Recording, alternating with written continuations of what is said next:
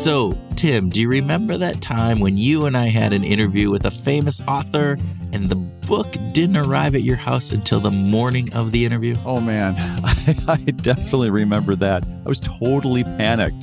I don't think I've ever tracked a package so closely as I did that one. Like, what block is it on? I had to consume like a 250-page book to prepare for an interview with like an hour to spare. It was crazy. Well, and you can tell this from your perspective as well, but I've had similar situations with not reading the book as we approach the hour when we're going to interview the guest, not because that book didn't arrive, just because I'm lazy. Really? Really? Is that it? Yeah.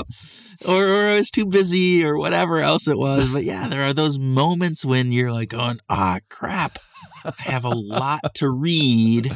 And I have a limited amount of time, which I need to be able to consume all of this in. Yeah. Okay, folks. So as part of our Abbey Road recording sessions, we... Wait. Do listeners know what we're talking about when we talk about our Abbey Road recording sessions? I think they do by now, but just in case this sounds unfamiliar, Kurt and I booked a day at the famous Abbey Road Studios in London with our good buddy from England back in October 2022. And because we had the whole day, we recorded a bunch of sessions. And most of these were recorded with Christian Hunt, who is our dear friend and host of the Human Risk podcast. Which you should check out because Christian has guests who range from experts in compliance and comedians. Oh, that's cool.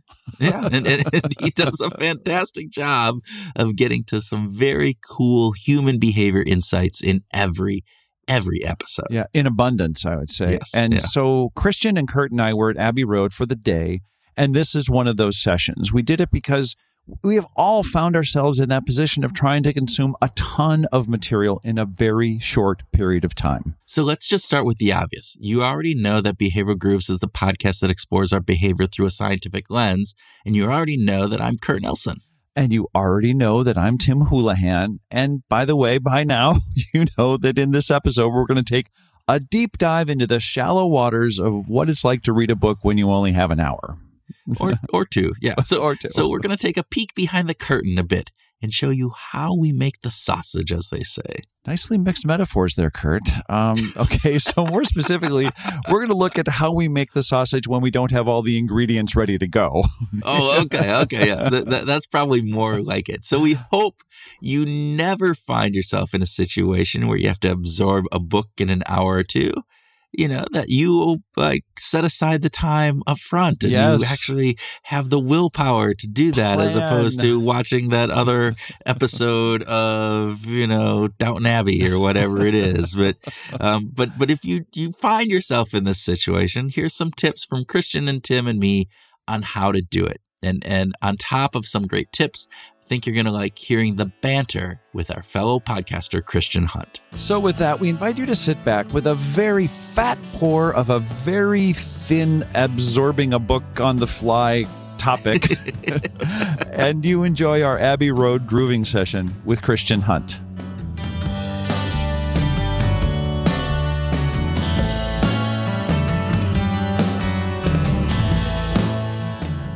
So, Kurt, I'm curious. There have been times when we've been under, I know that we have been under some time pressure sometimes with guests, and it's been hard to have, a week or two to read the book, and maybe you've only got a day, and yet we've got an interview, tomorrow. What are you going to do? How do you deal with that? How do you absorb the most content that would be relevant in a short period of time? I outsource it to you. Oh.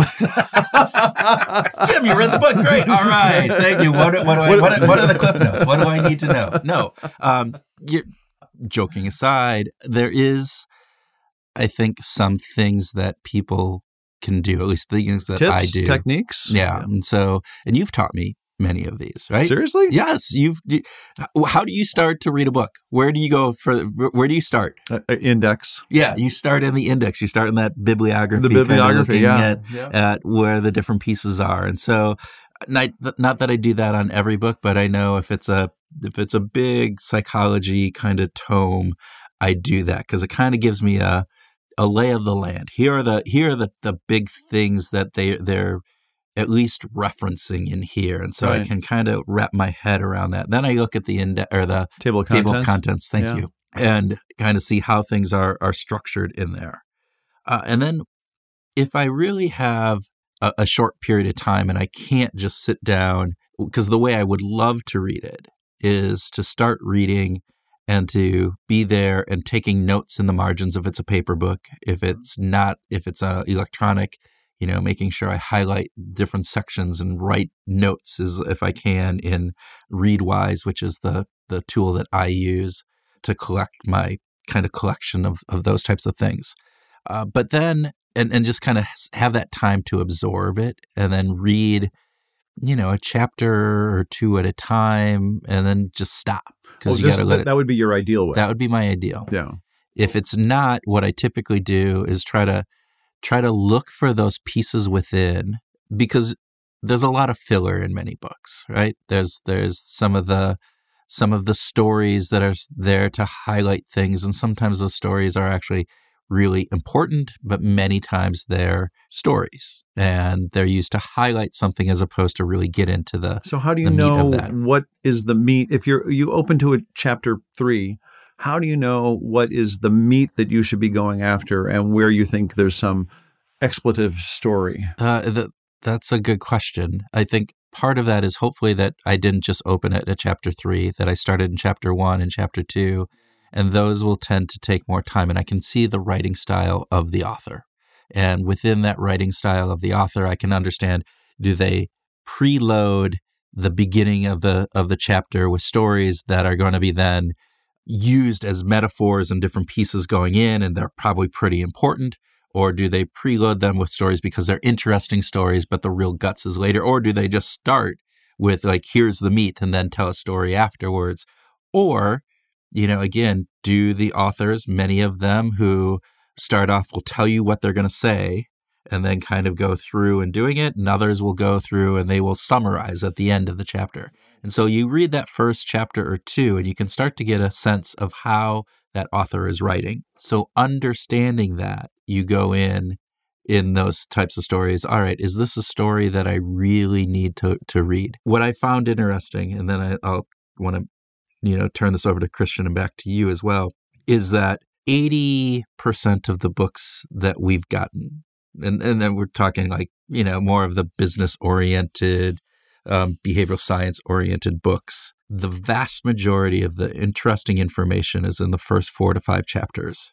And then there's 4 and 5 chapters that it's like filler. Ooh, what did you just had to get to the 200-page word count, didn't you? And there are exceptions to that. Plenty. And I will tell you, the one Dan Pink's Regret book, actually, it started off really slow and not really that interesting to me.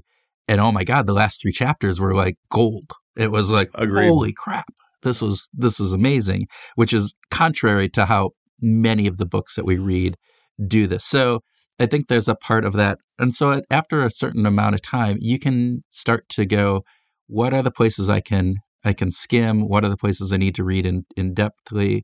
And then, hopefully if you have time, again, for us as we're thinking about interviews, is going back over it right before the interview and being able to kind of go back in there and again, highlight some different pieces. So, Christian? Yeah, so I have a slightly counterintuitive approach to it. And I should disclose, my university degree was all about reading books. So I did a literature degree. And so there was, unsurprisingly as a student, there were quite a few occasions where there may have been a lot of time available in theory, but in practice it was kind of emergency reading. So Tim Urban in his little procrastinator's map, if you've ever seen it. It's great. So I can speed read, which is tremendously helpful. So that's technique 1, but that's not a helpful bit of advice to dispense to other people.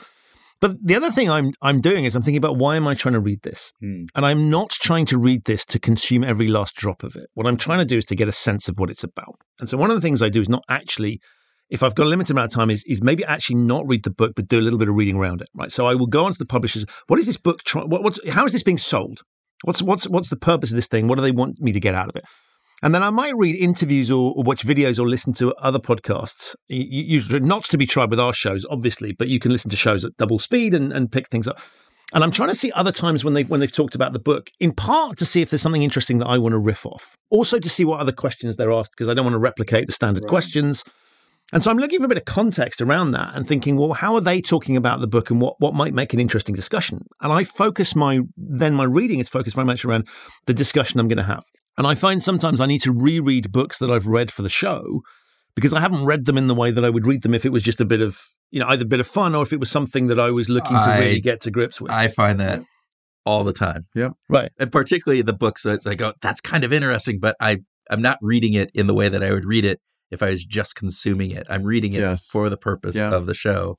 So to reread it in a different mindset is absolutely something that I do. Fantastic. Yeah. And I'm fascinated. One of the things I want to get out of people in the conversation, back to the stories, there's always stuff that's on I don't know what the book equivalent of the cutting room floor is, but there's those things that didn't quite make it in that were taken out by the publisher. And so one of the things I'm trying to get to is to get those stories out of people. And so thinking about, if you listen to other interviews, you hear that you can sort of get a sense of where, maybe the chapter was going to be originally twice as long, and there was an extra bit they would have tackled. And so trying to get them into that space. And so it's partly, it's partly sort of turning, making virtue out of necessity, in the sense that if you don't have much time, I could plow through it and try and get through it, but that just feels like that's just a sort of a marathon effort and trying to.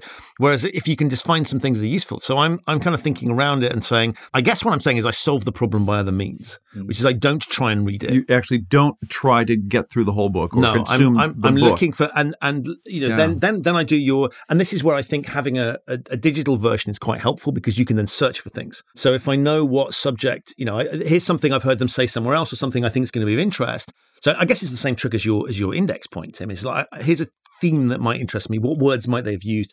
Let's search that through and see what comes out. And then that gives you the bits that you can dive into. But I think recognizing that if one were to spend the time trying to read it, you're either going to speed read it or you're not going to consume it in the way that intended. So I look at it very much as reading with a purpose. What about you? I like that. Well, you heard my comment about starting with the index, and that only works with print. That, none of the digital versions that I can remember have indexes. And so it's really great. And so the index does a couple things. As Kurt noted, the great benefit is saying, oh, well, who's referenced? What are the key topics that keep coming up? How deep is this particular topic? This one silly little measure I have is how many times is Danny Kahneman referenced? 1 time, 6 times, 20 times. Like, okay, this gives me a feel for what the book is about, actually, just by the Kahneman index. But what I do see is I also get to see things that were things that I didn't expect. I see the unexpected, and I go, oh, that's interesting. Mahatma Gandhi is listed is in the index. What the hell is Mahatma Gandhi? 267. Man, I'm gonna highlight. So my first thing is to highlight the index, and then, like Kurt, I go back to the overall organization of the book, and that happens with the table of contents. I also like what's happening in a academic journal article is there's an abstract. There's this wonderful tool just to get a feel for this is the author has worked very, very hard to write 16 or 20 or 40 pages explaining everything that they did. And then they've had to boil it down to a couple of paragraphs. And I really respect those authors for doing that work, because that actually tends to give me a feel for this is what that paper really is about. This is the nugget that they want you to take away. It's their opportunity to sell me on the idea that I should invest all this time. But when I only have a very short amount of time, that abstract on an academic journal is a fantastic tool to use. So I will double down on the abstracts for research papers and various different pieces from academic journals. And reading an academic journal article is different than reading a book too. They're usually, very rarely are popular press books written the same way that an academic journal is. And if they are, they're probably horrible because they're just written in a horrible way. Hypothesis 1, hypothesis 2. Yeah. But what I also find in academic journals is understanding that abstract, understanding what the findings are, because they'll usually outline those there. And then they talk usually about what the hypothesis is to a certain degree up there. And again, within those academic papers, it's like a dissertation. Dissertation is kind of usually the same format. Chapter 1 is setting up the problem. Why is this important? Chapter 2 is the lit review. Chapter 3 gets into methodologies. Chapter 4 is the test. And Chapter 5 is your conclusion. And when I look at research papers, they follow that same format for most part, not every single one. And I'm always interested in why the problem is set up, right? Yes. And why did they see this as the issue? Why are you here, right? What is this? And Chapter 2, that lit review part of it, and they don't fall into Chapter 1, 2, 3 in the research articles, but that literature review is also really interesting because it sets this, like, what's the historical context for this? What is the pieces that are leading up into this? And what did this author think was relevant? Yeah. Right? From the history. Because if we have this pantheon of literature available, what did they curate to put together something that informed them? Really interesting, because if you look at it with just reading it, that's great. But if you look at it with a critical eye, you go, oh, why didn't they include, these types of things? Oh, this is going in this way. Oh, they didn't include this. Well, that's interesting. Wow, they spent a lot of time focused on this one area. Yeah. Wow. Then you get into the hypothesis and the research methodologies, and I tend to scan over those, and I tend to scan over actually the results, particularly once it starts getting into mathematical things, unless I feel I will always check to see how big the study is. I will check to see, what are the p-values? What are some of the different factors that are in there? And who if are the audience members? Is it students? Was it 60 college students? Yeah. And so, I'll take a deeper look if I feel that there's anything else there, but that's not my forte. It's not where my strength lies. And so I will often just all right, if it's been a prestigious journal, I'm hoping that the kind of peer review process has weeded out anything that would be horrendously horrible about this. But I do appreciate those people that when they do give constructive criticism of those types of papers, when they get into that, oh, you used this methodology on looking at this and it was a binomial distribution as opposed to a normal distribution, and that doesn't really work. And you go, oh, I didn't think about that because my brain doesn't work that way. But I will then get into the conclusion, and where I spend most of my time is front and back in research papers. Yeah. So it's fascinating because part of me just thinks, we're not academics and we're not scrutinizing things through an academic lens. What we're trying to do is to promote ideas.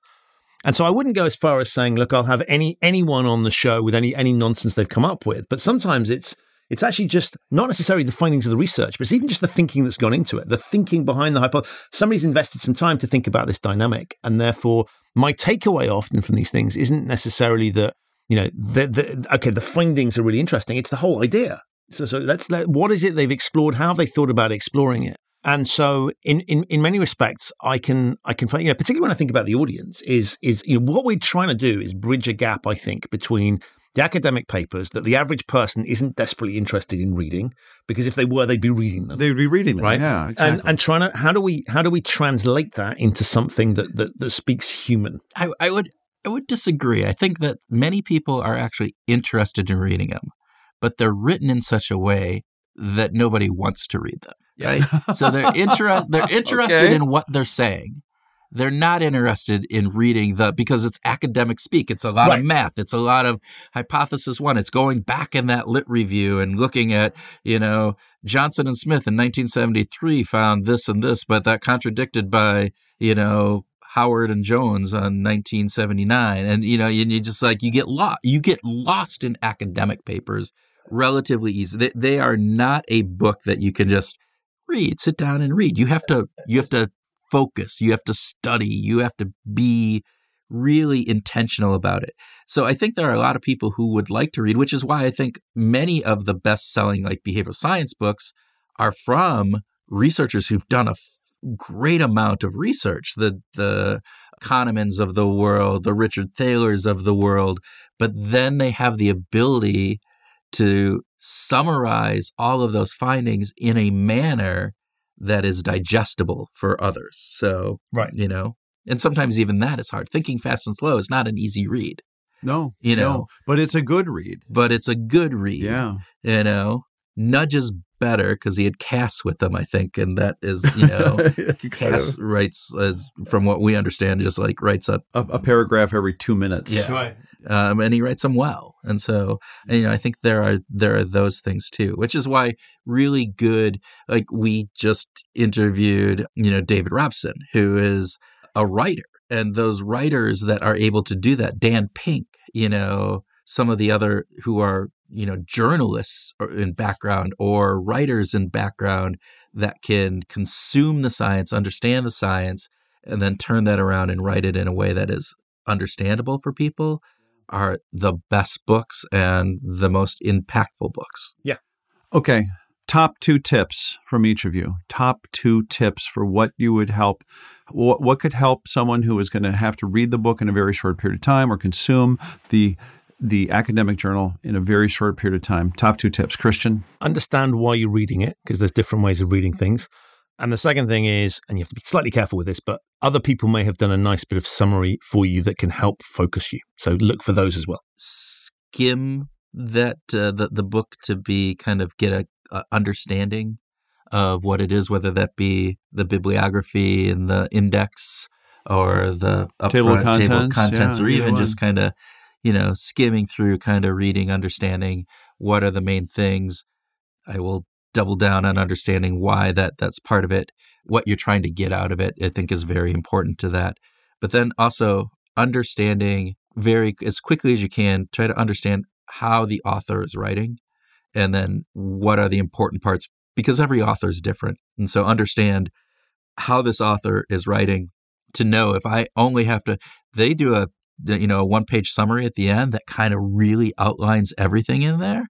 If I only have a little bit of time, that's fantastic. And then within that part, I can go back and maybe read a little bit more about that one piece that's really important to me, but understand the author and their writing. And if you can't do any of those things, just let your partner do all the reading, and then you just tag along and, oh yeah, what he said, I'll double down on that. I would say that when you're going through, if you're going to use read the index first or read the table of contents first, let your curiosity be your guide. So look for not only the themes that are common or sort of bundled up, but also go, oh my gosh, I didn't realize that Julio Iglesias was important to this writer, because there's 3 references to Julio.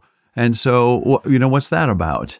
And if you're curious about Julio Iglesias, whatever. And I think that the second thing, actually, I really appreciate what other people have done. I'm not a big fan of relying on the questions that publishers send us. I kind of disregard them, but I do appreciate what a publisher might write about how they think, what they think the book is about, and I think that that's good to see, whether it's in a TED Talk or a critical article or in some kind of a summary. To that point, I've also been very surprised at some really good insights that you get from reading Amazon reviews or Goodreads reviews of that book. If the book has been out, right, and you can read what other people say, and particularly like on Amazon or one of those where there's star ratings, and you can look at the 5-star ratings, but then you also look at the 2-star ratings. What didn't someone like? Yeah, right? And sometimes those are just fluff and whatever, and you kind of realize. But there are some where you go, oh, that's an interesting perspective. And again, I like doing that sometimes after I've read the book too, to see what I've missed, as opposed to kind of reading it before. That would then, maybe prime me to look for certain things or, bias me in any way. But we get by. That's the thing, is that we take these short periods of time, we package them up, we use these tools to make the most out of both our experience with the book and to take the most out of it at the same time. Yes.